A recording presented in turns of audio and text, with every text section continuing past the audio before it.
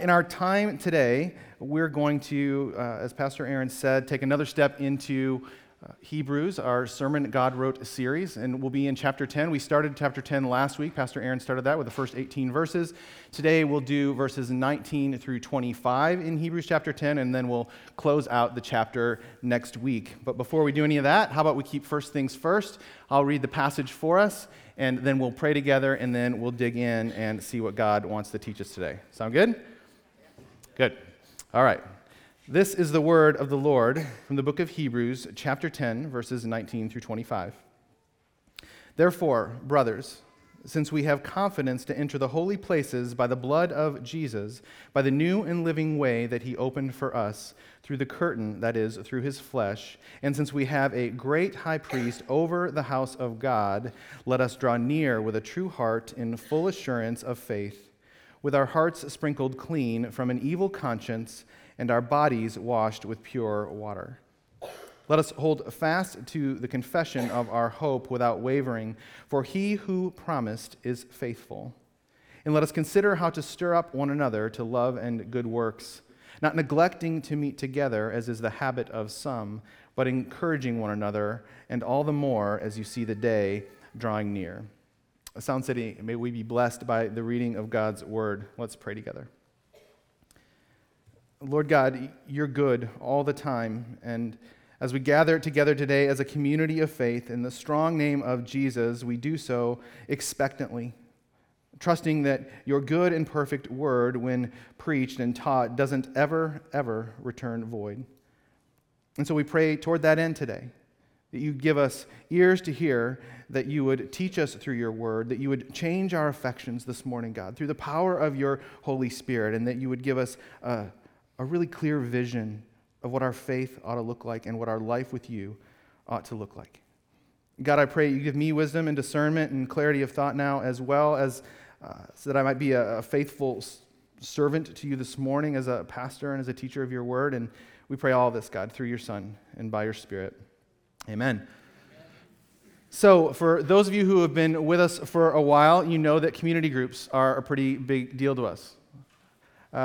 We'll talk more about why that is a little bit later in the sermon, but for now, I just want to share a quick story with you about what happened at the end of our community group gathering last Monday night. So, like many weeks, some folks had lingered after the group to fellowship a little bit more, and some folks, I think, were gathering and they were praying about some stuff going on in a couple folks' life, and so it had gotten a little bit later into the evening. It was starting to get dark out. I think it was probably around 9:30 or so when everybody kind of finally filed out. And so, as Steph and I often do, we'll head over to the couch and we'll sit down and we'll begin to kind of debrief on the night and talk about what we can do and who we need to reach out to and be praying for, things like that. And no sooner had we sat down on the couch, and I start getting just bombarded with a bunch of different texts and pictures. And Michael and Sam Eller, many of you know them, they're in our community group, and there were a bunch of pictures and texts from them because apparently as they had just left our house, they had seen an accident that had happened, like right after they turned the corner, leaving our house, leaving our street. And so a lady in a white Jeep had apparently run off the road into these really steep ditches that kind of border some of the streets that are by our house. And even worse, what stopped her wasn't the ditch that she had run into, but the telephone pole that she had hit. And all this happened like seconds after the Ellers left our street and turned the corner. And so Michael, if any of you, those of you who know Michael, being the good soldier that he is, he immediately got out and went to see if he could help this woman. And apparently, according to Michael, she was okay, but he was pretty suspicious that she may have been a little bit under the influence. And when he got there to check on her, though, she was already seemed like she was okay, and she was already busy kind of just getting stuff out of her car.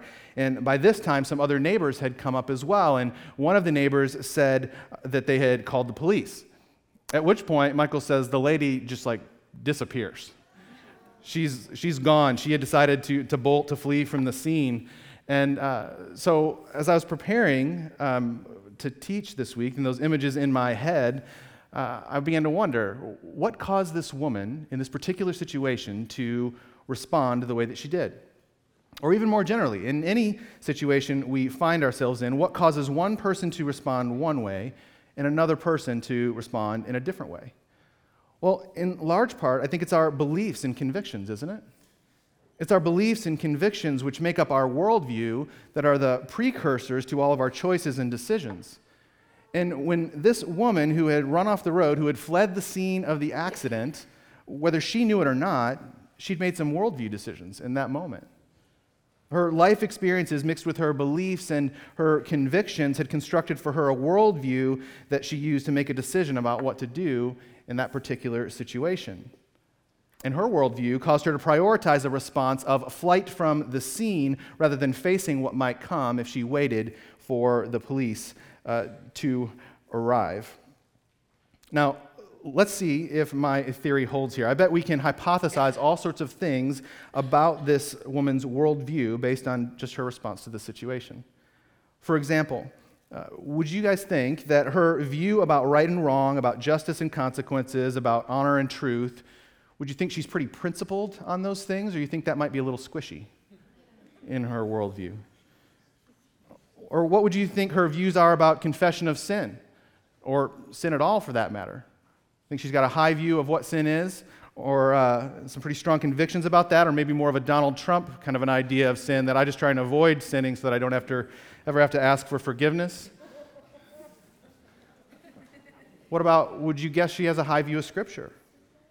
Would you guess she's involved in Bible study on a regular basis or prayer on a regular basis?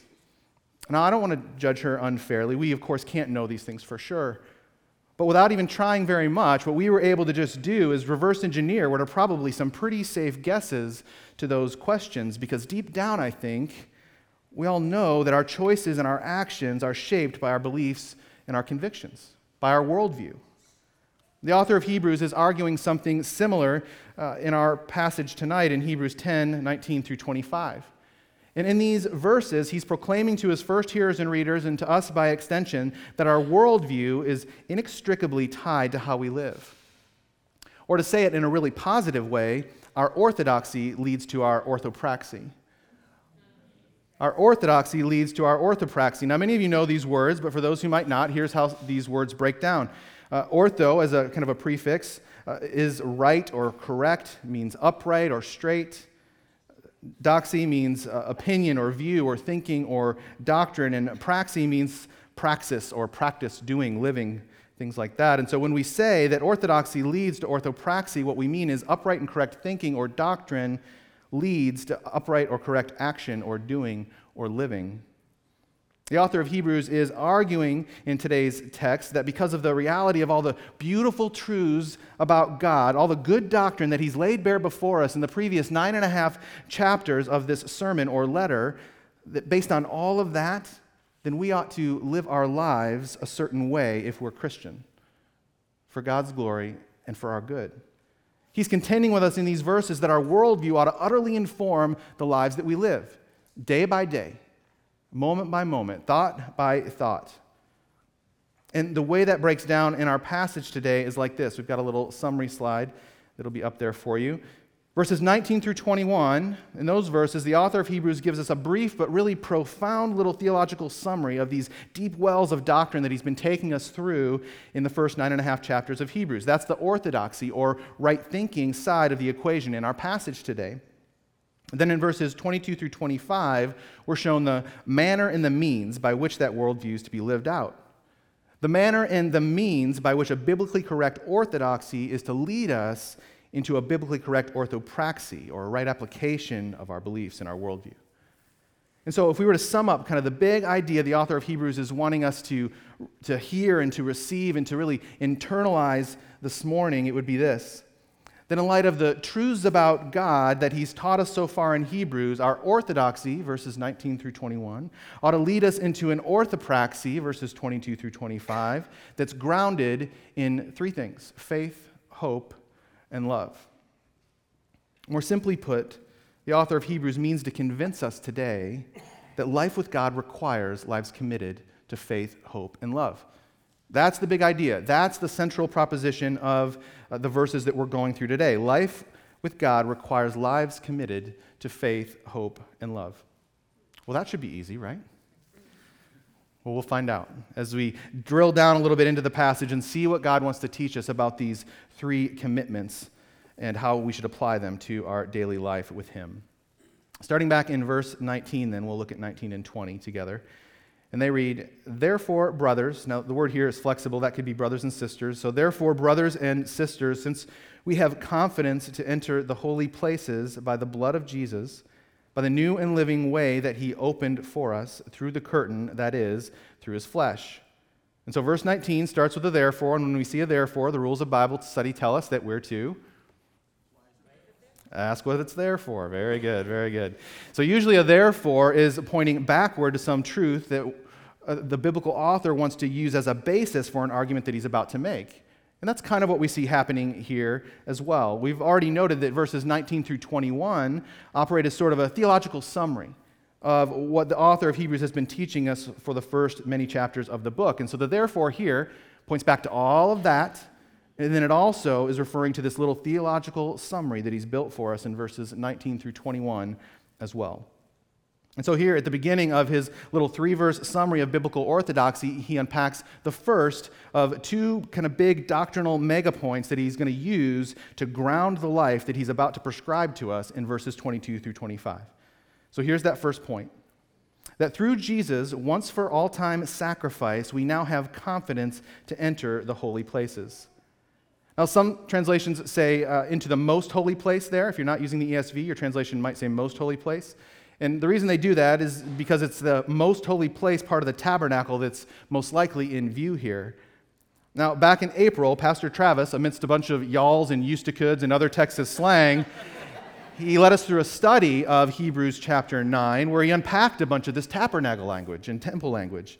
You might remember that the most holy place, or the Holy of Holies, was that place in the tabernacle or temple that only the high priest could enter, and then only once a year, to make sacrifices and to secure a temporary reprieve from God's judgment for the sins of the people. In Hebrews 9:8 says this, "By this," meaning the old sacrificial system, "the Holy Spirit indicates that the way into the holy places is not yet opened as long as the first section is still standing." In other words, as long as that second curtain at the entrance to that most holy place, or Holy of Holies in the tabernacle, was still there, then sinners like you and me, we had no access to go in and dwell with God personally.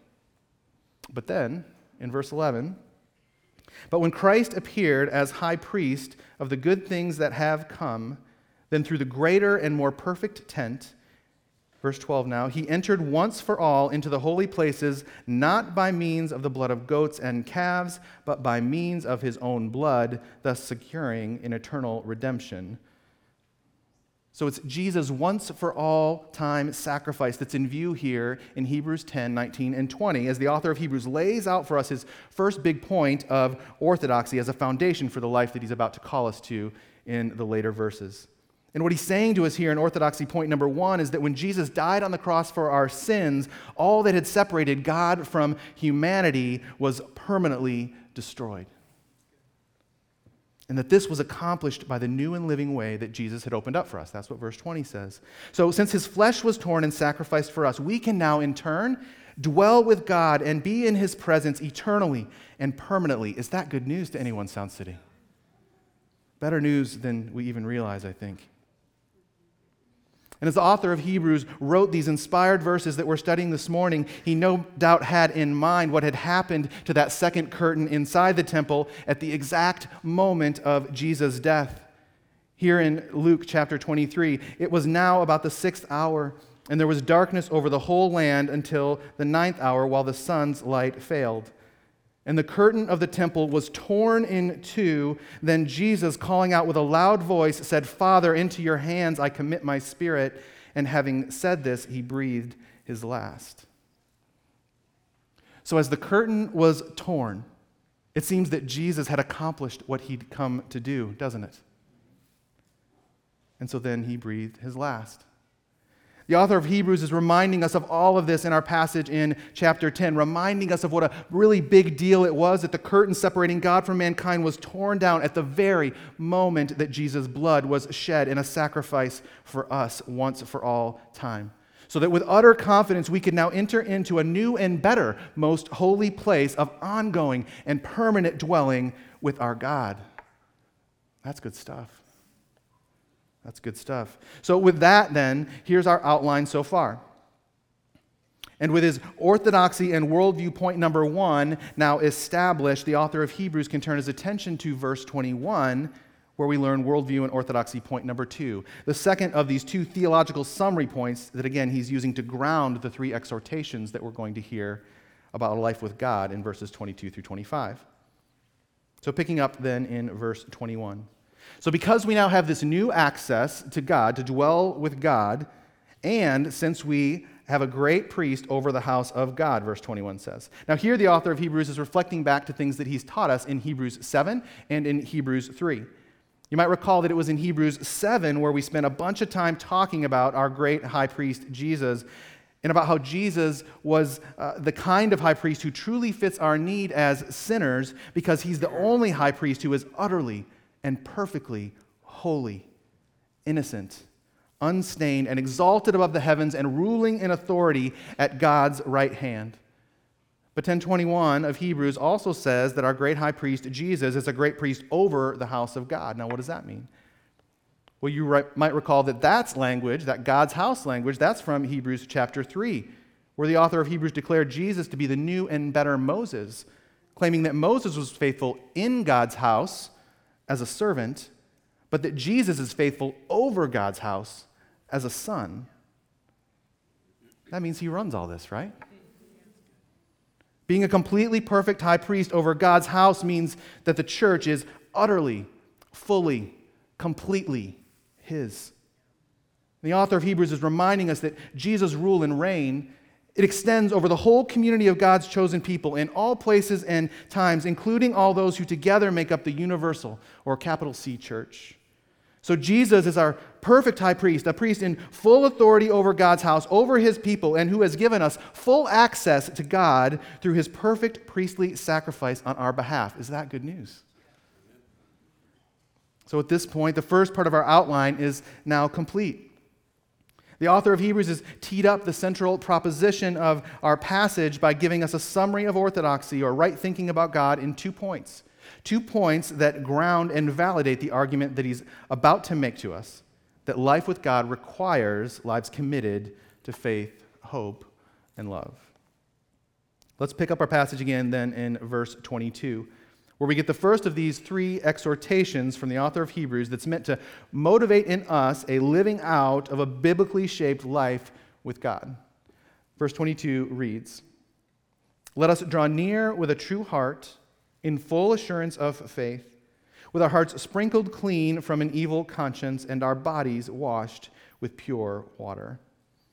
So, since we have this new and living access into relationship with God to go in and dwell with him because of our high priest Jesus, according to verses 19 through 21, the text is saying now we're to draw near to God in faith, with a true heart, a heart sprinkled clean from an evil conscience, and with a body washed clean with pure water. So the first question maybe that comes to mind from this verse is, what do we mean when we say draw near to God? Well, the Greek verb here for draw near is proserchomai, and it's a word that means to approach, or to go to turn to appear before, almost like in a court setting, or to occupy oneself with something or someone in an ongoing way. It's very much an action or a doing kind of a verb. But that sounds kind of odd, right? How do we do a drawing near? That's difficult for us to understand. Well, it's not uncommon for me to find myself in a counseling situation where I'm talking with a couple or an individual who's struggling with something really similar to this. They'll come in and they'll say, "Oh, I'm really struggling. I'm feeling far from God. I feel like God is not near." And as we talk about that, undoubtedly the conversation will at one point or another turn to me asking them a series of questions. And so I'll say, so what's your time in God's Word look like? Like, is that something that you do regularly, you're committed to, that you're involved in, studying, meditating on, reading God's Word? No? Work's been really busy? Okay. So what about your time in prayer? Like, that's one of the main ways that we communicate and talk back to God. We receive His Word from reading His Word. We hear from Him, and then we talk back to Him through prayer. Is that something that you're committed to? No? Okay. And so we'll go through a series of questions like that.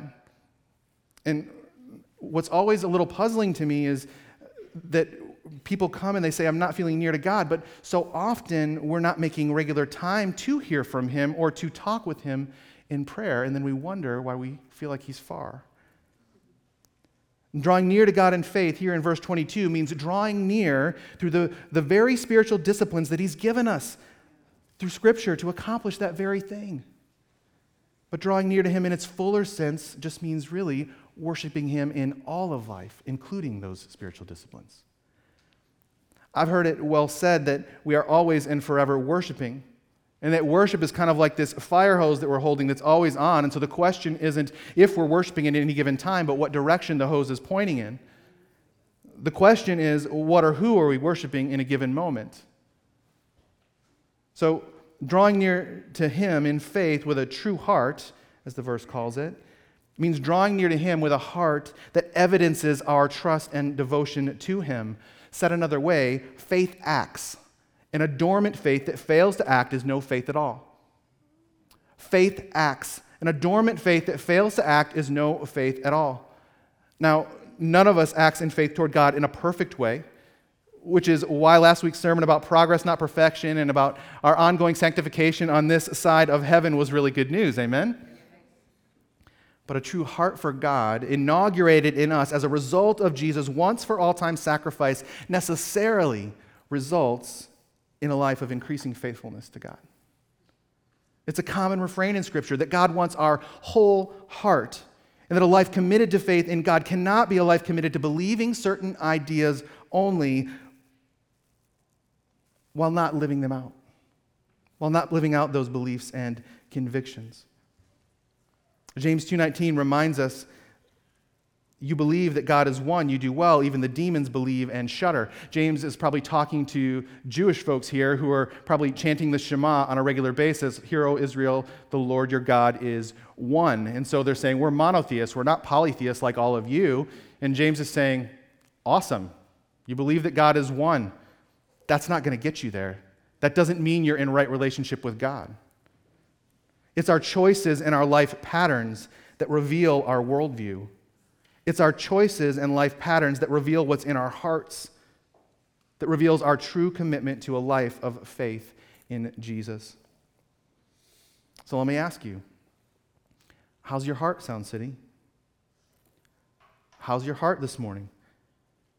It's worth considering, are there areas in your life where you're knowingly refusing to draw near to God in faith? He's given them to you in the Scriptures, ways to draw near to him, and you're refusing to draw near to him in faith. It's worth considering. As we continue on then and reach the end of verse 22, we see described in even greater detail what a true heart of faith looks like. The verse says it looks like a heart sprinkled clean and bodies washed pure. Again, this is tabernacle. This is sacrifice language, isn't it? And the first readers and hearers of Hebrews would have been reminded right away by verse 22 of the promises of God delivered through his prophets. Promises of God like this one from Ezekiel 36:25, where God says, I will sprinkle clean water on you, and you shall be clean from all your uncleanliness, and from all your idols I will cleanse you. Or God's promise from Ezekiel 11, where God says, and I will give them one heart, and a new spirit I will put within them. I will remove the heart of stone from their flesh, and I will give them a heart of flesh, that they may walk in my statutes and keep my rules and obey them, and they shall be my people, and I will be their God. Now, this is really good news for us, too. That God, through Jesus' once-for-all-time sacrifice, has done the heavy lifting for us. That God has bought access for us to come in and dwell with him forever. But if you're his, if you belong to him, if you trust him, then the heart that he's made new and clean in you will increasingly overflow into a life of faithfulness to him. Sound City, for God's glory and our joy, life with God requires a commitment to a life of steadfast faith. Now, at this point, our outline looks something like this, and we're beginning to see how our right thinking, our orthodoxy, acts as a basis for our orthopraxy, or the right living out of our faith. And we've covered the first of three critically important exhortations that the author of Hebrews is giving us in today's passage in order to encourage in us a biblically faithful life with God. Now, picking up now in verse 23, we find the second of three exhortations. Now, when I say exhortations, those are the let us verses that we're going through. And anytime we see that, that's an exhortation. And what an exhortation is, though, it's emphatic. It's almost like a polite command, in a way. It's an emphatic pleading that the author of Hebrews is giving us each time he says, let us do this or that.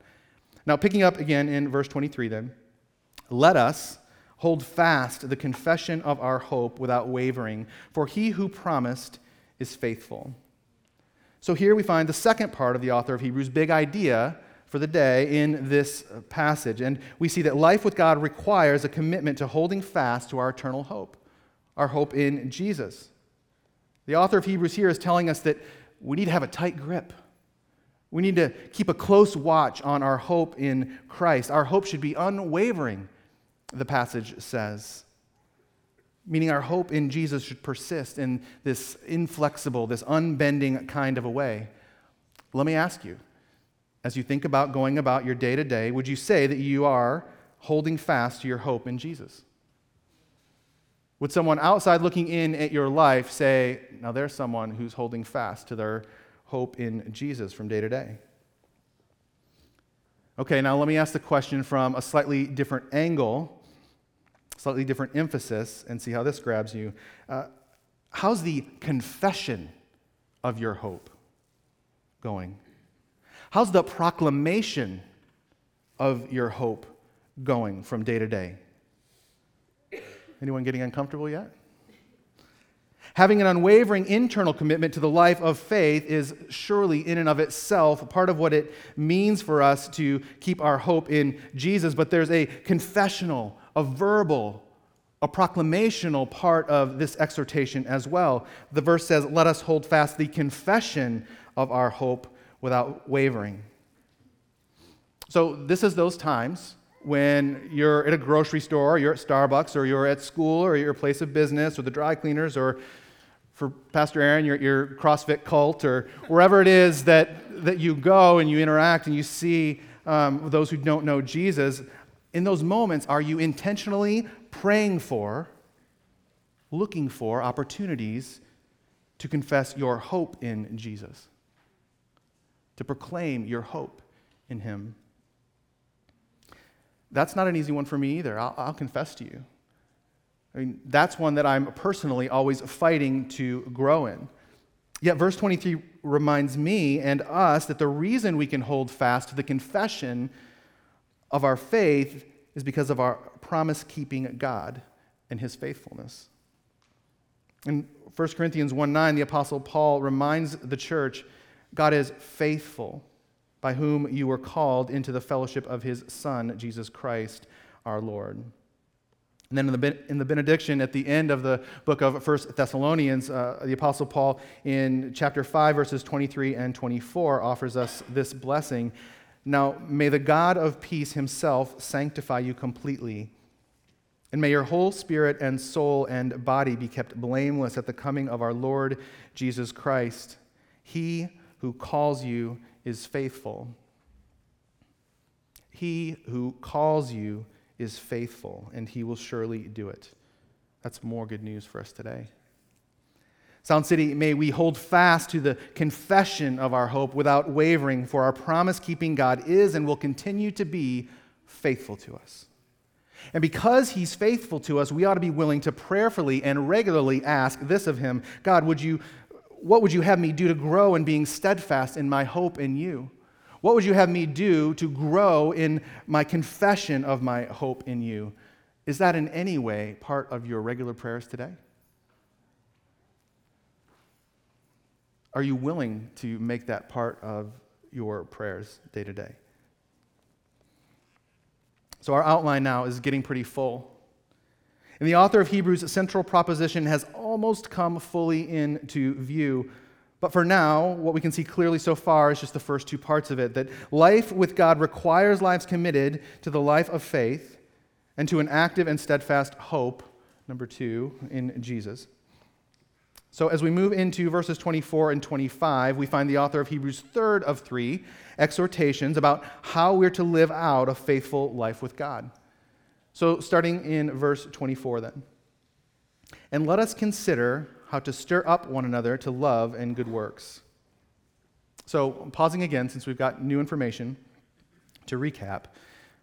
So, life with God means for us first an active life of faith, motivated by the new heart given to each of us that Jesus has made clean through his once-for-all-time sacrifice.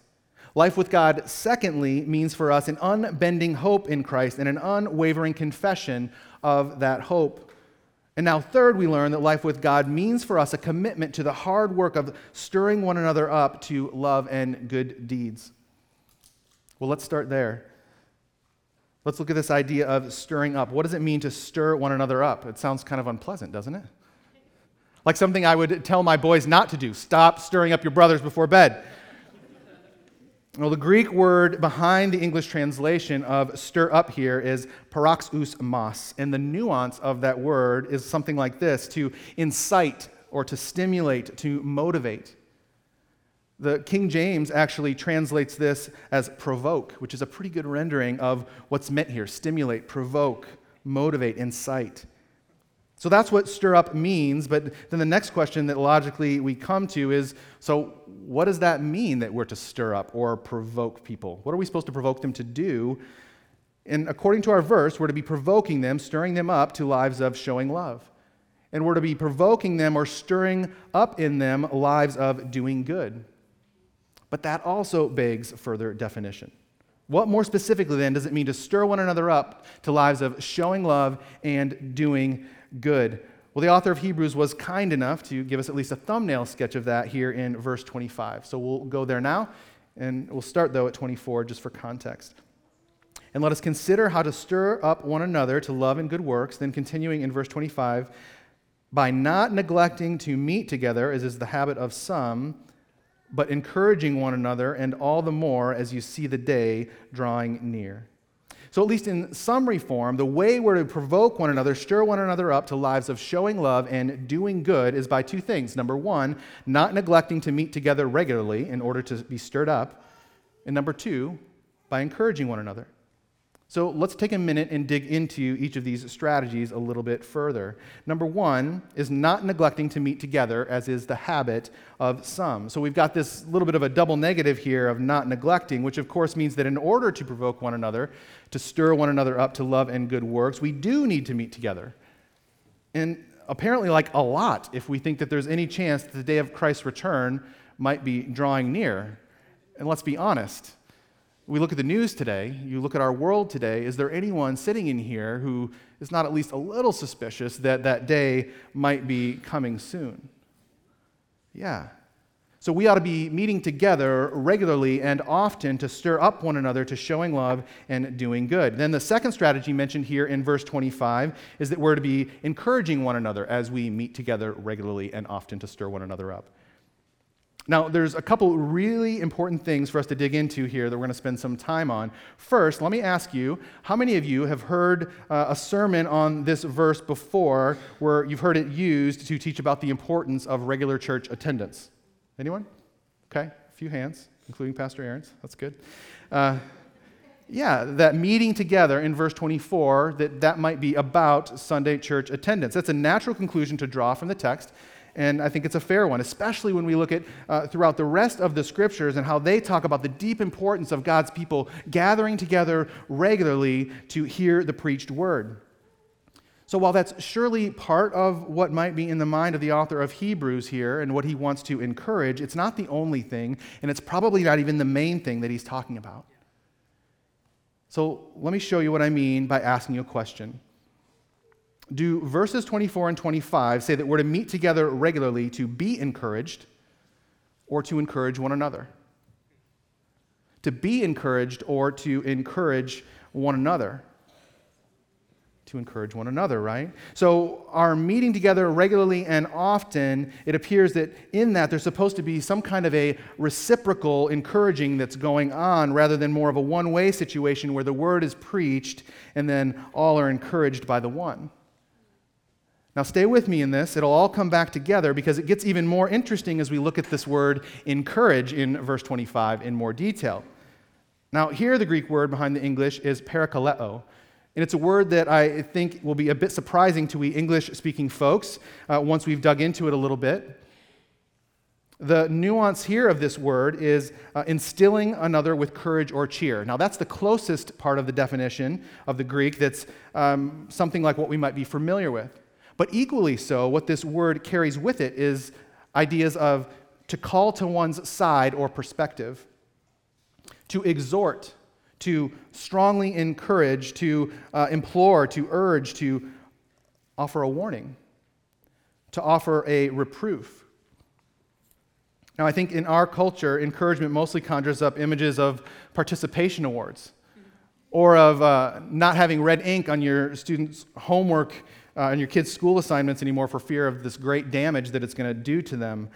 The way we typically use encouragement around in our culture, it typically makes it seem like only the happiest of little thoughts could be captured inside this thing that we call encouragement, or else it must be something other than encouragement. But when we really look at the dynamic range of this word, like we are right now, the elasticity of this word, it shows us something really different, doesn't it? And quite honestly, the picture that it shows us makes a lot more sense of what verse 24 is saying when it says, stir up one another to love and good works. So let's apply it. Think about this. Because if meeting together regularly and often to stir one another up means to instill courage in one another in the Lord, to exhort one another, to implore one another, to strongly urge one another in the direction of Christ's likeness and into a faithful life with God, what could be more encouraging than that? What could be more encouraging than that? This kind of exhortation from the author of Hebrews actually fits perfectly with the life together that the Bible calls us to as a community of Jesus' disciples, doesn't it? Let me ask you, have you guys ever stopped to look at all the verses in Scripture, all the instances in the Bible where we see these words one another? Sometimes it's called one anothering, or all the one another verses of the Bible. There's dozens of these commands and exhortations that are given to us in Scripture as part of God's discipleship plan for us, and they sound strikingly similar to what we've been talking about as we've been unpacking what it means to stir up one another to love and good deeds and to encourage one another to love and good works. Now, let me take a minute and just summarize a sampling of some of these one another verses for us. So, according to the Scripture, a faithful life with God is meant to include our regular pursuit of things like this: loving one another, worshiping God with one another, teaching one another, confessing sin to one another, encouraging one another, admonishing one another, living in humility with one another, holding one another accountable, serving one another, praying for one another, forgiving one another, bearing one another's burdens, speaking the truth in love to one another, being patient with one another, showing hospitality to one another, honoring one another, submitting to one another, being kind, compassionate, and caring to one another, and actively pursuing harmony and unity with one another. And we could go on and on, because there are dozens of these one another passages in Scripture. Now, I had to shrink them down a little bit just to get them all on the screen so that you could look at them all at once. And remember, this is only some of them. But as you're looking at them all on the screen together, let me ask you a question. How many of these things can you do while you're in a room like this, listening to a sermon, staring at the back of someone else's head? Very, very, very few, right? So now, after all that, I'm hoping that it won't take much convincing when I tell you that when verse 24 and 25 tell us that we're to meet together regularly to stir one another up to love and good works by encouraging one another, that it means more than just gathering on a Sunday morning. Have I at least convinced you of that? So in other words, to practice the kind of biblical community that our passage in Hebrews exhorts us to, we need another regular gathering time to do that.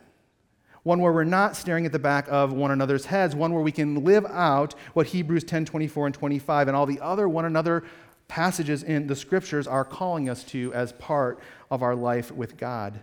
So let me ask you, when is this other regular gathering time happening for you in your life presently? Who are you practicing the one another's with on a regular basis as you see the day drawing near? Who's stirring you up regularly to a life of showing love and doing good? What we're seeing here in our text this morning and really throughout all of Scripture is that for the Christian, our whole life with God ought to be characterized by life together with one another in these difficult but really precious relationships where we purpose to instill courage into one another's souls, not only through fellowship and kindness and hospitality, but also through exhortation and warning and reproof and speaking the truth in love. According to the Bible, we don't really have the option to just choose the one another's that we like and then leave the rest. Let's move on to some other scriptures that talk about a similar idea. Proverbs 27:17 says, "Iron sharpens iron, and one man sharpens another." And so when iron sharpens iron, what's happening? There's going to be friction, right? There's going to be heat, even sparks at times. But without those things happening, even if they might be uncomfortable, that sharpening isn't happening, right? Now, Proverbs 27:6 reminds us, "Faithful are the wounds of a friend, and profuse are the kisses of an enemy."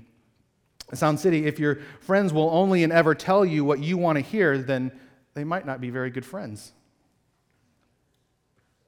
Then in Psalm 141:5, the psalmist says these sweet words, "Let a righteous man strike me. It is a kindness.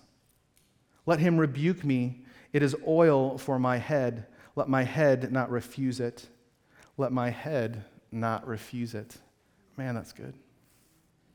How many of you would say that that's the way that you live? That you welcome the rebuke of a godly friend as a kindness to you? Sound City, when we prioritize the messy business of gathering regularly and often to stir up one another to lives of showing love and doing good, we're also committing ourselves to the sparks and the heat and the friction that always accompanies biblical community rightly done. Now, God has grown Stephanie and I a ton over the years through participation in and through leading some pretty amazing community groups. God's been really faithful to us in that. He's been gracious to us. And these have been groups that have been focused very intentionally on trying to do life together in the ways that we're talking about today. And what I know about the times when we've been obedient to God's call to live out our life with Him in this way is twofold. I know that it will often not be easy, but it will always be worth it. I know that it will not be easy to live this kind of life with God, but that it will always be worth it. And in my experience, as God has taught us how to lean into conflict with other Christ followers and into the other kinds of stirring up that we're talking about here today, the end result that God has almost always seen fit to bring into the lives of those willing to really stick with it and chase after this kind of biblical community together is growth in the fruit of the Spirit in their lives. It's growth in Christ-likeness and sanctification, growth in humility, growth in kindness and self-sacrifice, deeper relationships and trust amongst those involved in that stirring up, and deeper individual relationships with God for all involved. It was just last Monday night, the same night as the accident that we were talking about earlier, where someone in our group risked to confess some sin that they'd fallen back into. And I think you could probably ask anyone in our group, but you can almost tangibly sense the Holy Spirit and His activity in that moment. And as this person prayed at the end of our group time together, he was praying and saying things like, "God, thank you, I didn't have this kind of community a year ago." So he's offering up these prayers of thanksgiving for having the kind of biblical community where they could come in and confess sin and receive grace and encouragement and help. Friends, the kind of messy relationships the author of Hebrews is prescribing to us today are meant to be an important part of our life with God. They're a kindness to us. They're God's grace to us if we'll embrace the mess. If we'll prioritize the gathering together regularly and often for the stirring up and encouragement that we're all called to. So let me ask each one of you, each one of us, how are you doing at pursuing the kind of relationships that Hebrews 10:24 and 25 is exhorting us to? Are you in a community group currently? where these things are being honestly and regularly fought for and pursued? Or if you're not in one, then will you get in one? Or will you at least commit to finding some other context or group or approximation of a group where you can practice those things as part of your life with God? Or maybe you're sitting in here, and as we're talking about this, you're wondering if God's maybe calling you to help build or lead or co-lead or host a new community group where people can gather together regularly to love faithfully and to stir up one another. Well, if that sounds like you at all, even if you're feeling like, I just want to help my group do this, I don't want to lead it, but I feel convicted that our group needs to go there, and I just want to be a help with that, even if that's what God's putting on your heart right now, I'd encourage you. We've got a 6-week training coming up, our next community group training coming up on June 22nd, and you'll want to sign up for that. If God's putting something in your heart about helping the group that you're in, co-leading or leading or building or hosting a new group, any of those things. And we'll give you some more information about that at the very end of our time together and how you can get signed up for that. But the point of us digging into all that detail about what it means to stir up one another to lives of love and good works is that we would really understand and soak in the author of Hebrews' third exhortation to us in today's passage. And now that we've worked through all of that, our outline of the author of Hebrews' argument is complete. And so in 10:19 through 25, this is the case that he's pled before us. That since we now have free and living access to God through the blood of Christ, and because we have a perfect high priest who guarantees our confident hope of salvation in Jesus, that because of those truths about God, our lives ought to be lives that are increasingly committed to drawing near to God through the spiritual disciplines and every other means that bring sanctification into our lives through faith. Lives increasingly committed to an unwavering hope in Jesus and the confession of that hope to others.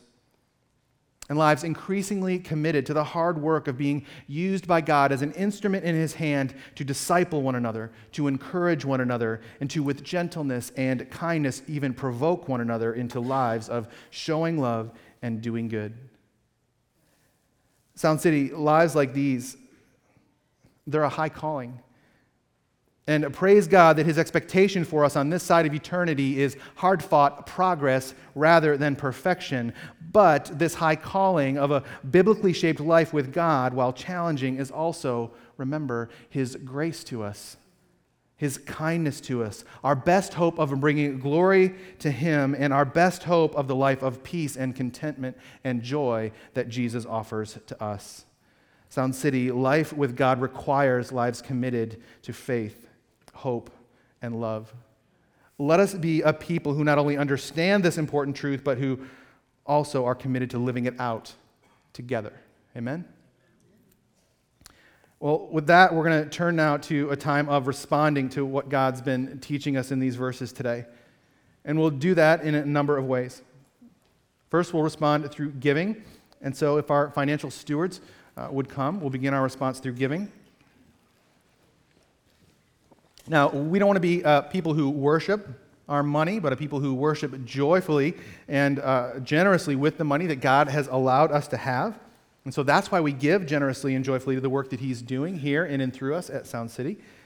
And one of the key verses that we look at when we think about worshiping God through giving week to week is 2 Corinthians 9:7, which says this: "Each one must give as he has decided in his heart, not reluctantly or under compulsion, for God loves a cheerful giver." Now, if you're our guest, please know that while we'd never want to take away an opportunity for you to worship and serve God through giving, you're certainly under no obligation to do that with us here today. We're just glad that you're here worshiping with us. But for the rest of us, just a reminder of the various ways that you can give in addition to the baskets that are coming around. Including by text. We have an option for you to text to give. There's a number and information on the screen, and then you can follow the instructions that get sent to you. You can also give online by going to scbc.do/give. That's a way you can get right to that page on our website. And giving on our website, through our website portal, is really helpful to us if you want to make sure you're scheduling your giving, which is a help to us, and also if you want to make sure that the church is getting as much of your gift to us as possible from the perspective of bank fees and stuff like that. So that's a great place and a great way for you to give. Finally, there are give envelopes at the Connect desk in the foyer for you if those would be helpful to you. Now, in a moment, you'll also see the communion element baskets being passed. And I'm just going to ask you to hold on to those elements once you get them, not take them quite yet, and then we'll take them together after I pray here in a minute. I also want to share a few response questions and prayer points drawn from the message today for you to consider this week in your community groups and for personal reflection. And these are printed in your weekly as well, so don't worry about trying to write them down, but I'll read them for us here as well. Number 1. Discuss with your group the difference between orthodoxy and orthopraxy and the relationship that should exist between them. And consider and discuss how this relationship plays out in your own life with God. Number 2, what does it mean that because of Jesus we have access to enter the most holy place, like it says in 10:19? In what ways are you, and what ways are you not, taking advantage of this access you now have to draw near to God? Discuss that with your groups. Number 3, what are the tangible ways you sense God may be wanting you to grow in your commitment to the life of faith? Discuss that with your group. And then number 4, what does it mean to stir up or provoke one another to love and good works? And then who are the people in your life that you're doing this with? And who would name you as someone that is regularly stirring them up to love and good works? Now, we're committed to being a praying people as well, and so a few prayer points for you for this week too. Number 1, let's be praying that as individuals and as a church, we would grow in our commitment to lives of faith, hope, and love. And then number 2, let's be praying that as individuals and as a church, we would trust God's instruction to gather regularly and often to pursue biblical community, and that we would never fail to prioritize the hard work of stirring up one another to love and good works. Now, another way we'll respond is through communion. And this is a time for all Christians to come and gather together and receive the Lord's Supper. And this supper is a memorial meal for us. The bread reminding us of Jesus' body that's broken for us, and the juice reminding us of his blood that is shed for us. In fact, the scriptures talk about this remembering, this memorial meal, pretty regularly. And one of the key passages is this one from 1 Corinthians 11, which says, "For I received from the Lord what I also delivered to you, that the Lord Jesus, on the night when he was betrayed, took bread, and when he had given thanks, he broke it and said, 'This is my body, which is for you. Do this in remembrance of me.' And in the same way, he also took the cup after supper, saying, 'This cup is the new covenant in my blood. Do this as often as you drink it in remembrance of me. For as often as you eat this bread and drink the cup, you proclaim the Lord's death until he comes. Whoever therefore eats the bread or drinks the cup of the Lord in an unworthy manner will be guilty concerning the body and blood of the Lord. So let a person examine himself and then so eat of the bread and drink of the cup." Now it looks like everybody's got the communion elements by now, so let me go ahead and pray for us, and then we'll respond through song and worship to Jesus, and then at that point, feel free to go ahead and take the elements as you see fit. We'll go ahead and stand with me, and then we'll pray, and then we'll respond. And Father God, the life you've called us to, it's a life that takes work and effort and discipline. But life with you and the way your word prescribes is also your grace to us. It's also a kindness to us, as the psalmist says, like a cleansing and anointing oil on our heads. God, I pray that we would be a people who would never refuse that gift of your grace, and that through the power of your Holy Spirit, you would lead us increasingly into lives committed to faith and hope and to stirring up one another to showing love and doing good in all of life. We thank you for your kindness to us and your love for us through this teaching this morning, God. And we pray all of this through your Son and by your Spirit. Amen.